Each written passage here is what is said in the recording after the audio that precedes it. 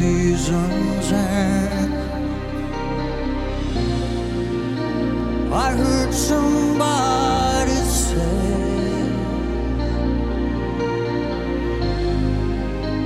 that it might never snow again. In England,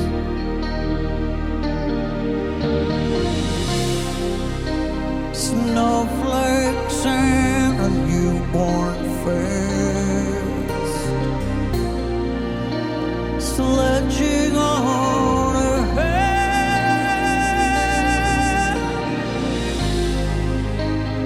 Are these things we'll never see in England?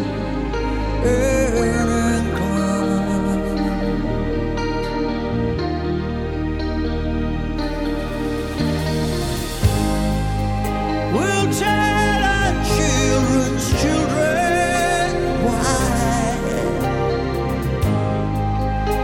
we grow so tall and reached so high.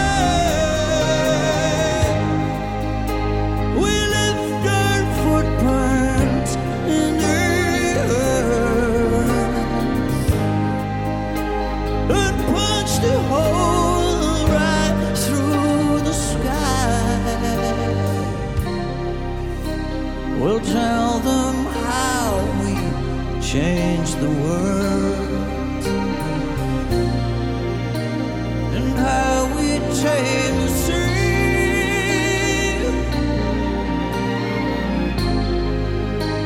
and seasons they will never know.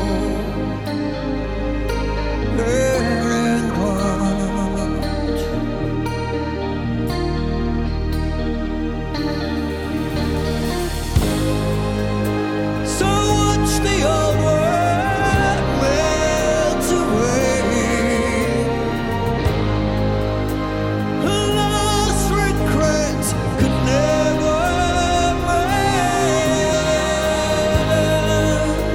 You'll never miss it till it's gone.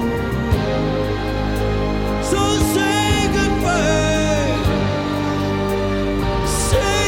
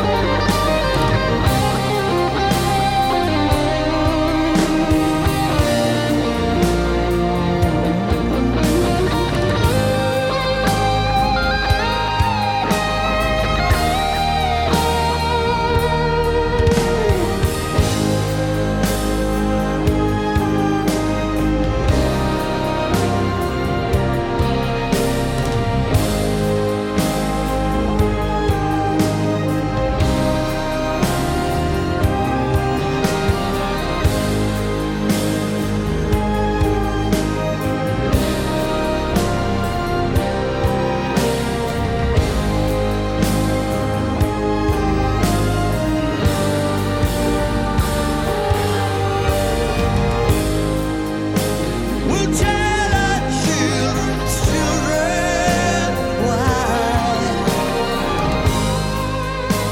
we grow so tall and reached so high. You'll never miss it till it's gone. So say goodbye, say goodbye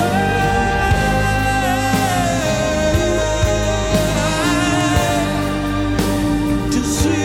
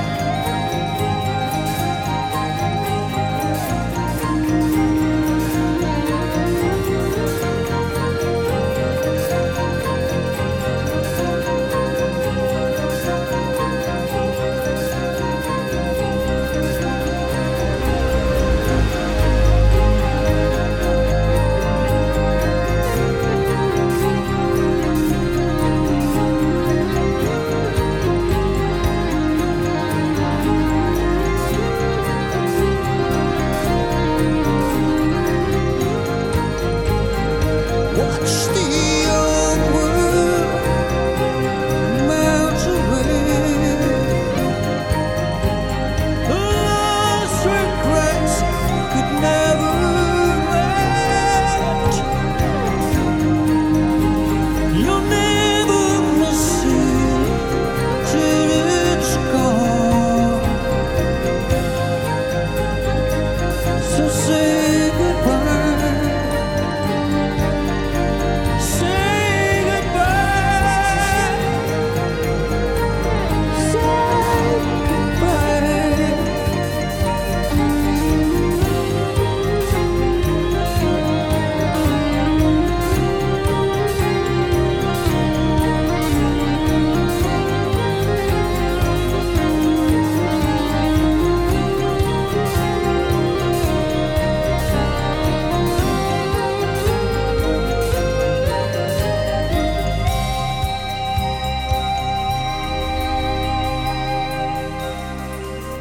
iTunes Radio reminds you, Strange Blues, the show of your choice.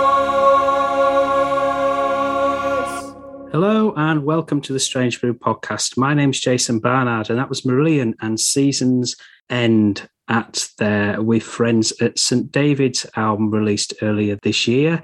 I got the huge pleasure to welcome Steve Rothery here to the Strange Brew to talk about their forthcoming tour and highlights through the journey of Marillion. Welcome, Steve. Hi, Jason.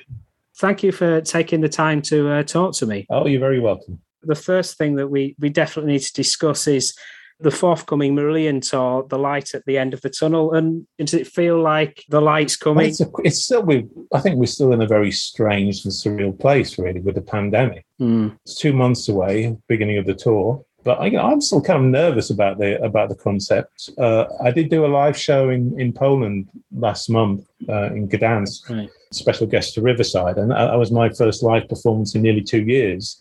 And that was a very strange feeling walking onto that stage. But yeah, I mean, the Marillion audience is the best in the world. So every night's going to be incredibly emotional. But it's the whole, the pressures that you're under. Can't afford for any of us to catch it. And because if we did that, then obviously, the tour is in jeopardy and it's everyone's livelihood. So it just means we're going to be bubbling with just like the band and the crew, which is, it's not really how you're used to touring, like no backstage guests, no after show parties. It's going to be a very different sort of experience. But at the end of the day, it's all about the gigs. And if we can, and I know the gigs are going to be amazing because it just means so much to so many people. And this is going to be a celebration of us all getting through this, at least so far. Yeah, that seems to be a bit of a theme that I have speaking to musicians is that subject to the apprehension and getting over the understandable nervousness of playing live and everyone being in that live setting, making it through or getting through such a hard time does feel like there's hopefully an element of celebration there. Yeah, definitely. I mean, I don't know about you, but I mean, I was kind of looking forward to being double vaccinated and then feeling, if not bulletproof, at least pretty well protected. But then the whole Delta variant came round and bit us all in the ass again. And there's still that sense of nervousness because there's still a real risk for everyone. So, that hasn't gone away. It's less than it was. And I think all our lives are now about managing risks as opposed to just things going back to how they were 2 years ago. Definitely. And I think this is the first Marillion tour after With Friends from the orchestra. And if I'm right, how will the set compare? I mean, there were some tracks on your previous tour that kind of had an extra grandness due to the orchestration, like Season's End. How will you be mixing it up this time around? No, we won't have the players with us this time. So it's kind of more back to the classic Marillion sound. But, we're choosing the set very carefully and it is going to be a party, it's going to be a great selection of the classic Marillion songs mixed in with a new track from the new album. Yeah. I just know every night's going to be incredibly special. And there's quite a lot of build-up and people looking forward to an hour before it's dark as well. Is there anything that you can say about how that's shaping up? Well, Mike Hunter starts mixing, all being well, on Monday.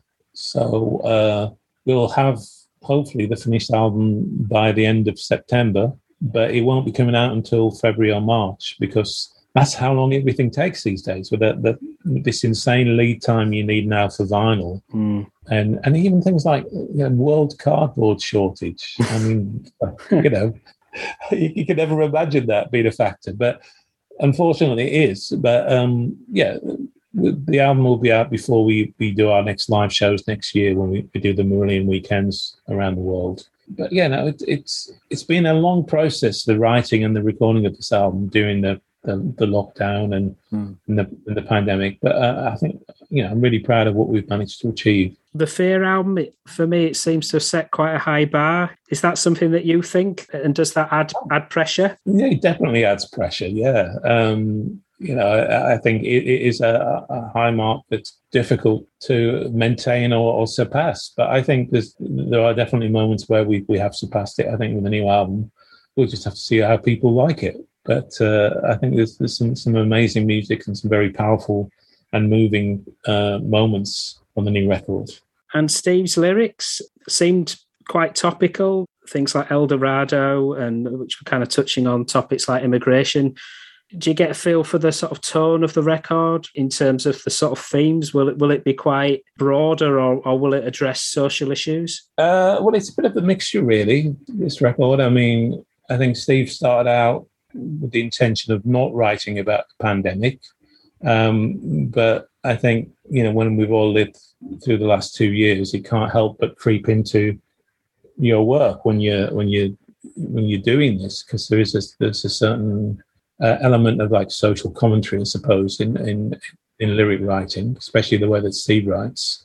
That has crept in, as you will eventually get to hear with a record. But I think there's some incredibly powerful and moving moments. That's great to hear. And the Fear album was had such a sort of high chart placing over here, and one of the highest placing for, I think since the late 80s, really. And it does seem to be the fact that the way the music industry is now is that there's such a broad fan base that you've got enables Marillion to be a really big presence these days. Yeah, I think no one's selling any records. So because we have this amazing fan base, I know that the Fugazi reissue was like, I don't know if it was a midweek chart, but it was at number 9 in the charts, which was incredible. So I would imagine that the new Marillion album, when it comes out, at least the week of release, will be top 10, if not top 5. So I think it sends a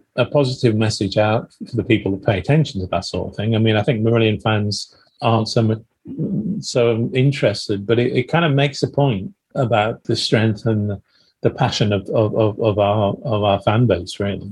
And for me as well, that's something that marks Marillion out as unique and special, is that you haven't followed the vagaries of the musical styles. You've always followed your own path ever since Script for a Jester's Tear, which was very much kind of different to the music scene at the time, but the live relationship with the fans, even at that early stage, seemed to be very clear. Yeah, I think that there was an integrity always to the band that people pick up on.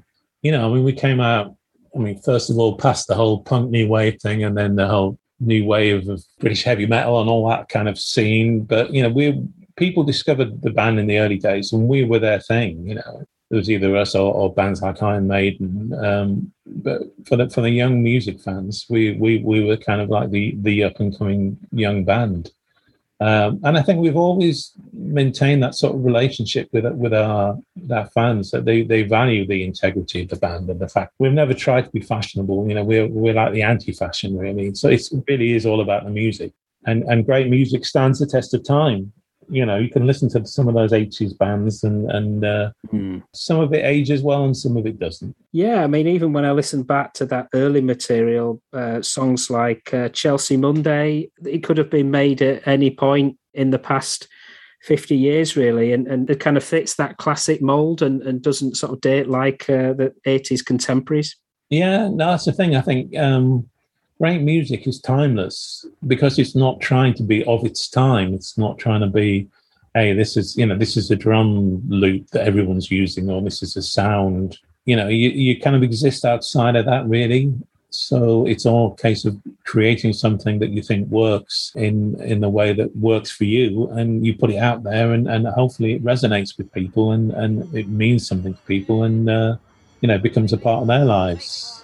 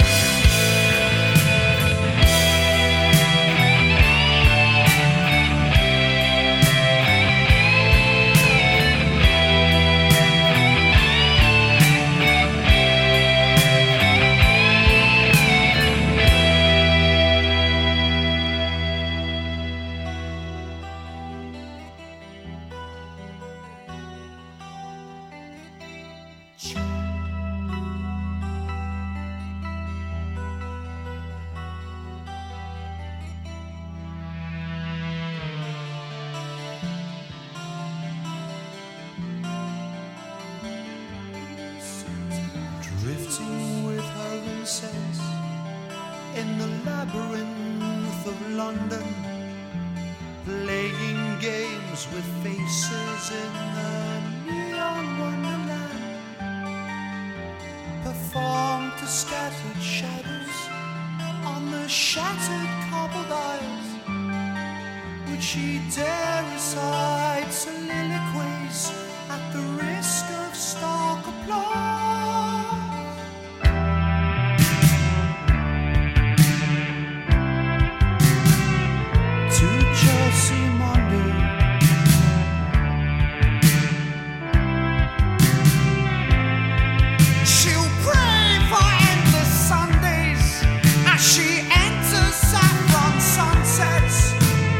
Conjure phantom lovers from the tattered shrine.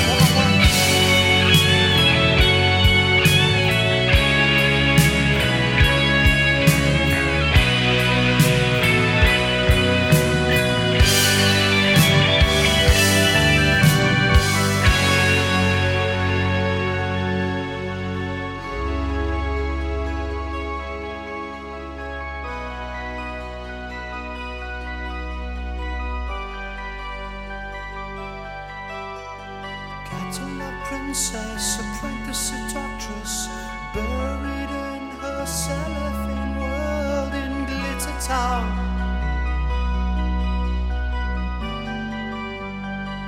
Of Chelsea Monday, she was only dreaming. Chelsea Monday, she was only dreaming. Chelsea Monday, she was only dreaming. She was only dreaming. Chelsea Monday, she was only dreaming. She was only dreaming. She was only dreaming. I was reading recently about the recording of Misplaced Childhood and going over to Berlin and Hansa's studios. That must have been a really interesting experience going over to Berlin, given that the climate that was around, as well as the special nature of that studio. Oh, it was incredible. We weren't really aware so much of the history of the studio. It was just that Chris Kimsey had just worked there with Killing Joke. And, we'd heard a little bit about it, but we weren't kind of like really clued up to the history of it. But Berlin at that time was just such an amazing, vibrant city. It was like an island in the middle of kind of East Germany. And you get a lot of artists and students there, a lot of people going there to avoid getting conscripted, I think. So it was like a real feeling of a city living on the edge. And yeah, incredible. Unlike anywhere I've ever experienced before or since, really. It was something quite magical. And we all aged about 5 years and the 3 months we were there. But we had a bloody good time. And when you were recording that material, and I guess that's the same today, do you know that there's something special there that might resonate with the fans? I think we're quite unique in the fact that we write for ourselves. Right. The people we're trying to satisfy are literally ourselves. So if we can write something that we're proud of and that we enjoy, it's like a child. You let them out into the world and hopefully they're going to thrive or not get knocked down by a bus. It's a strange thing because the whole reason we can still do this and still be excited by it is because we're not trying to create for a market. We're just trying to create stuff that we generally enjoy. And do you think that the success of Keighley meant that the record label was trying to sort of market you in a particular vision for the band? And do you think that was a sort of difficult time to navigate, or was it just made it easier because it brought things up a level? I think it pushed us into the stratosphere in terms of our billing and how known the band was. It was like... You couldn't walk around a supermarket without people staring at you because you'd been on Top of the Pops half a dozen times or the Wogan show. But we still weren't a pop band. So it was a little bit of a bizarre thing. Lavin did it pretty well as the second single. Heart of Lothian died a death. And nothing we released after that really crossed over in that same way. So it was a little bit of a freak for it to have that sort of crossover hit.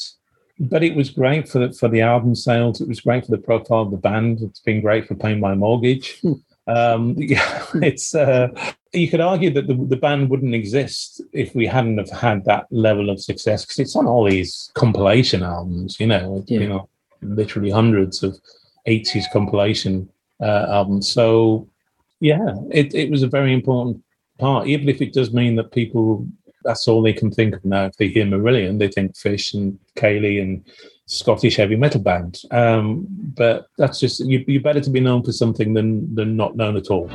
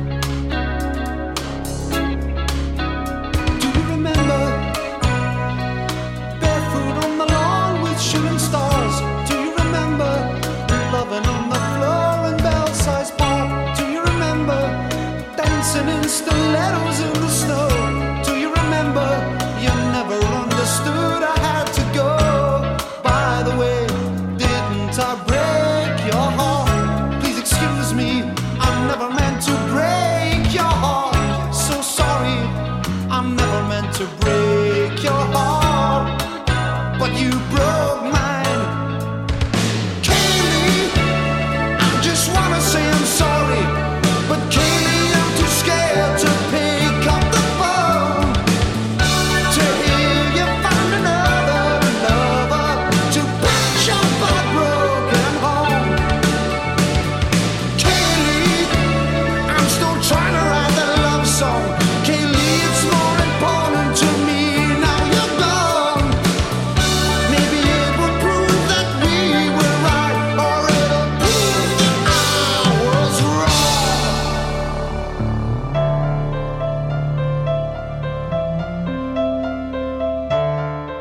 wrong. Brave seems to be quite a turning point in the band. Such a consistent album with so many great songs on there, especially The Great Escape. Do you think that marked a turning point? That was a period where the whole band was starting to collaborate on the music. So did that help in that everyone was pitching in? Yeah, I think it was after Holidays in Eden where, we were under pressure to have hits, and we put with a pop producer, and it kind of almost happened, but it didn't. So then we just wanted to make the album we wanted to make, and Brave was kind of that reaction to that, what we maybe felt like is the only time in our career we had that sort of pressure. But I think, it's a great artistic achievement, but it put the final nail in the coffin of our relationship with EMI. We got to make one more album, but I think it sort of damaged our relationship to the point where there was going to be a parting of the ways. So it's an album I'm very, very proud of, but it was like a crossroads for the band's career, I'd say. I assume it must have stood at odds with the music scene at the time, but you kind of sticked to your own voice, and I guess that's what's seen you through. Well, yeah, like I said earlier, you make music that you want to hear in a way, and it was our first experience working with Dave Meegan, and EMI had this idea of putting us with this young producer trained by Trevor Horn, and we were going to make an album in a couple of months. So we went down to Miles Copeland's chateau in the Dordogne, had all this equipment set up in this brawling old chateau with multi-tracks, recorders and cables going across the battlements, and we came away from there without even finishing the drums. So that was the kind of shape of things to come in terms of spending 7 months to make an album that was supposed to take 2, and the pressure that put on our relationship with EMI. But it was one of those things like you either make great art or you try and keep the record company happy. So we kind of think we knew we were kind of on thin ice, but we thought, well, you have to see this through. If you feel like you're making something that's incredibly special, you've got to give it your all, and in a way, to hell with the consequences. Heading for the great escape, heading for the rave, heading for the permanent holiday, heading for the winter trip, heading for the slide, heading for the dignified walk away.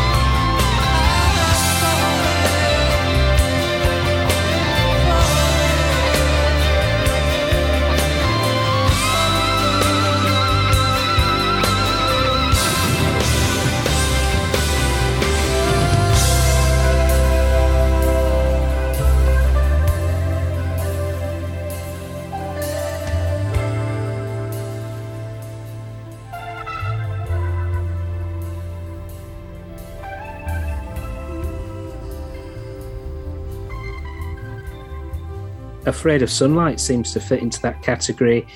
It wasn't a significant hit at the time, but, you know, is a consistent seller.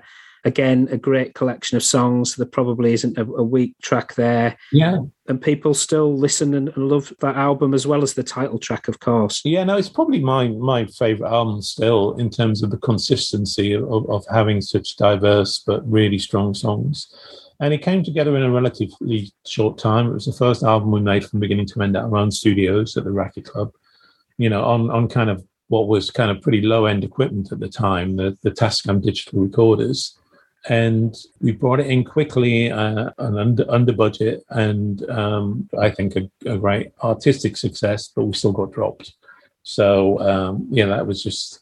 But what that did do, it enabled us to have a studio then that we could work on, and that we still work in, but, you know, we've vastly improved over the subsequent 30 years to make it pretty state-of-the-art. And Marillion, obviously, pioneers in terms of crowdfunding. It's something that you guys did first and have continued to do, and that's seen you through without having to necessarily rely on a record company. Yes, I mean, after the 3 albums for the independent, after we left EMI and how damaging that was to our career, to have the idea of the crowdfunding and crowdfund Arachnophobia and push ourselves back up again, and set a model that is still used in the industry.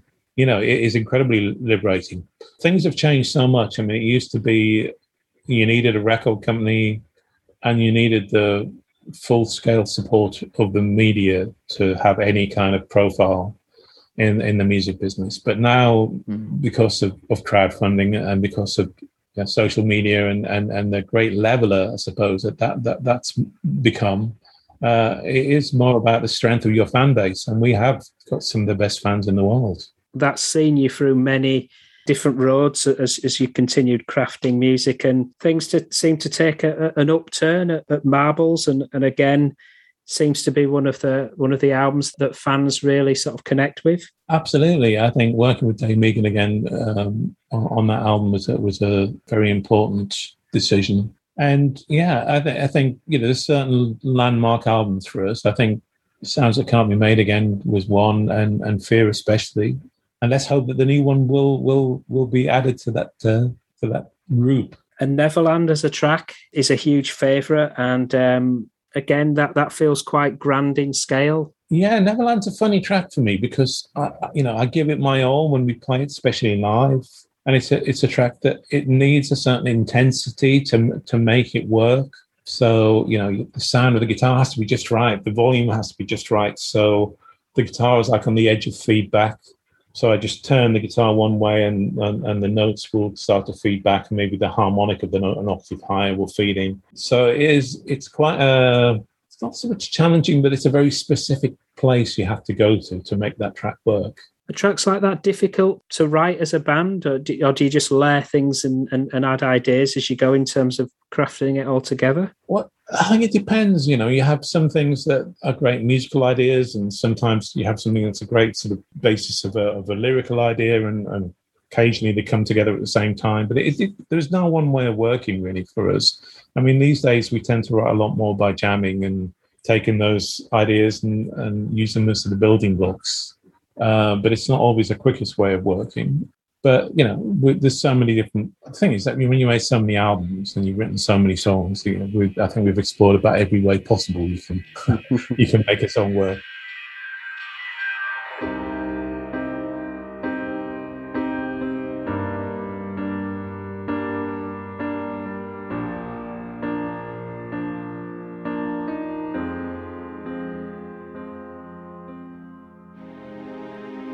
When the darkness takes me over, face down emptier than zero,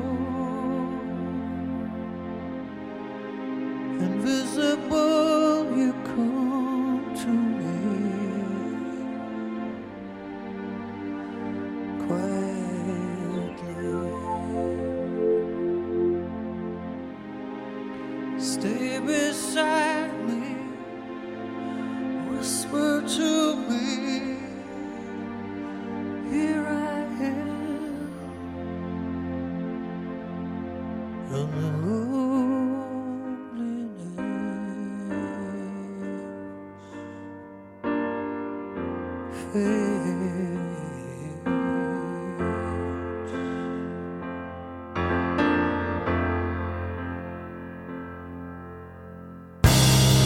people think I'm something, well, you gave me that I know. I always feel like nothing when I'm in the dark alone. You provide the soul, the spark that drives me on, makes me something more than flesh and bone.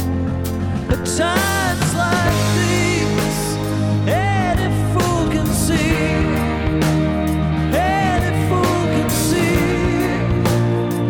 your love inside me. At times like these, any fool can see, any fool can see your love inside me.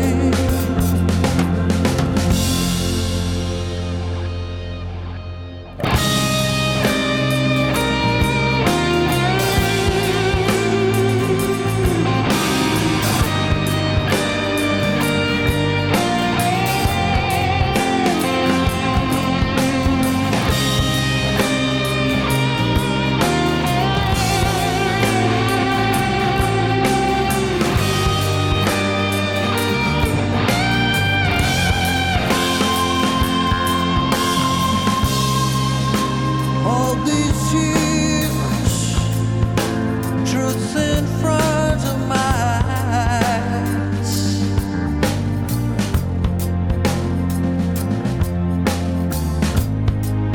While I deny what my heart knows was right.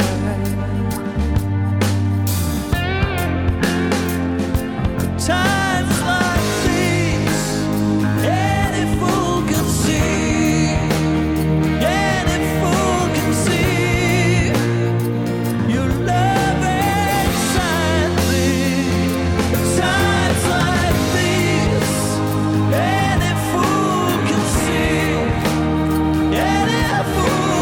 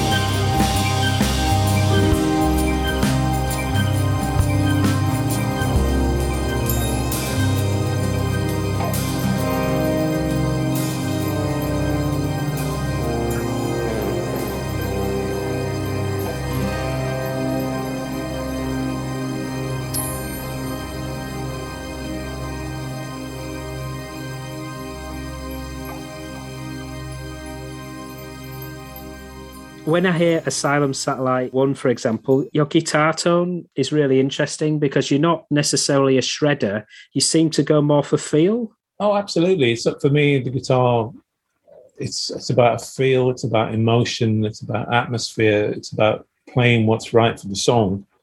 You know, I think more than any other instrument, the guitar can reach people emotionally. So that's what it's all about. I mean, bending and vibrato and sometimes phrasing.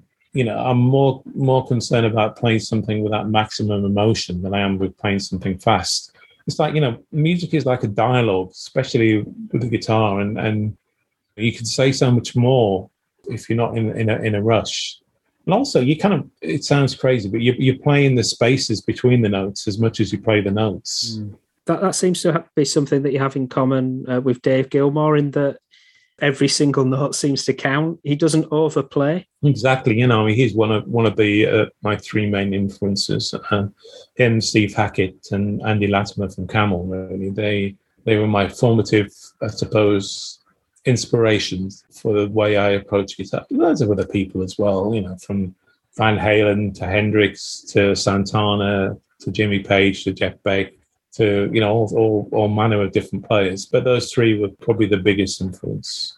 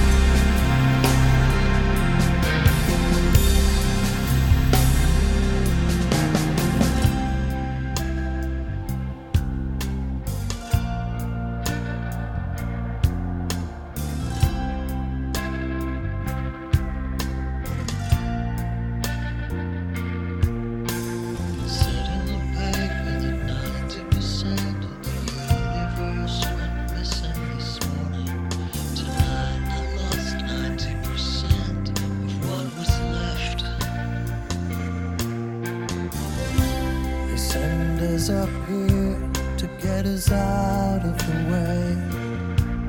We worry, and they don't like what we say. Seems obvious to us what's right and what is wrong, but it seems that our opinions don't belong.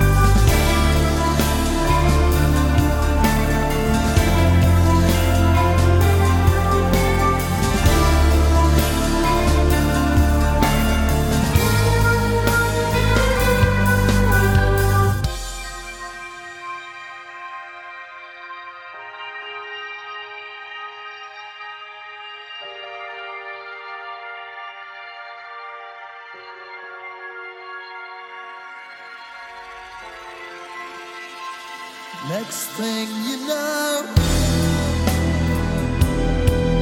they put us on a transport to the stars. So we're orbiting the earth together, and right now, slightly to the left of Mars. It's all so clear. We can see the madness perfectly from here.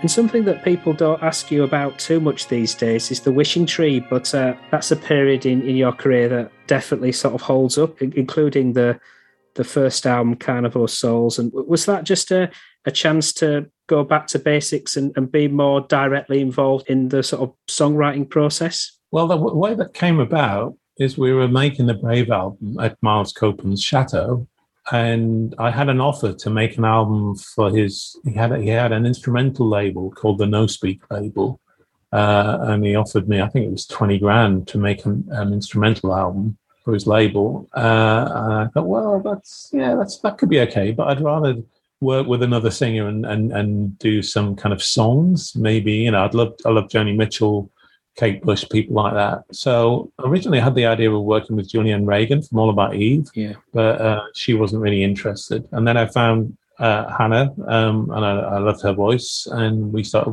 working together. I self-financed the album. I had my own record label, and, it came out. It did reasonably well. It got a lot of profile in Italy, did quite well in Japan, but it didn't set the world on fire. And I realized that running a label wasn't what I wanted to do. But it was, it's an album, both albums, that Ostara, I'm incredibly proud of. And maybe one day we'll do another album together. Hannah's one of my best friends. And although she lives in California with her husband, Paul, the drummer, we do see each other whenever we can, maybe a couple of times a year. And maybe one day we'll get a chance to make another record together. That seems to be a bit of an opportunity to express some of the more folk elements of your music. Is that something you recognise? Yeah, absolutely. But to go back to the instrumental thing, I mean, of course, what I did do after that, how many years ago now? 7 years ago now, I decided to do an instrumental album. I did my Ghost of Pripyat album. So I kind of went back to that original concept of making an album of instrumental music. But it's a very different thing. I think that the thing that the Wishing Tree taught me was that maybe some prog fans, I don't know, they're not interested if it's too outside the general prog area. I think if it's too folky or if it's just doesn't fit in with their preconceptions of what prog is, tends to get ignored. So I had the situation with the Wishing Tree that the people that got it really loved it, and everyone else would be just oblivious, really. So, it teaches you important lessons. And you mentioned your instrumental material, and it's definitely worth mentioning that you've teased a track from your forthcoming album. Is it Lucilla, the track? That's right, yeah, from Reverend Toulet, my new instrumental space-themed album. The other thing that's happening Monday, actually, is I'm launching the pre-order campaign for a See Rothery Band Live Blu-ray. Right. And I'll be posting a trailer on Monday and then a couple of other tracks during next week for that. With 2 shows in London, one at the Bush Hall and one at Islington. So that's good. It's I really enjoy my solo shows. It's a chance to get out with a great bunch of people and have some fun, really. I mean, Marillion is, as an entity, comes with a certain amount of baggage, let's say. So it's a lot more about just the joy of playing when you go out and do your solo shows without that pressure. I guess you just have a little bit more freedom in the sense. Yeah, well, you're in control, I suppose. It's not a democracy of 5 people. You're the captain of the ship. You make the decisions. But I'm just incredibly lucky. The group of musicians I've assembled are lovely, lovely people who are just a joy to be with, and incredible musicians at the same time. So it's a win-win situation. That's great, Steve. Thank you so much for talking to me. I wish you all the best with your solo release, your solo album, the Marillion album, and the Marillion tour. It sounds like you've got a lot on over the next year. Yeah, I like to keep myself busy. Anyway, good to speak to you, Jason, anyway. All right, thanks so much for your time. All right, cheers. See ya. Bye-bye. Bye.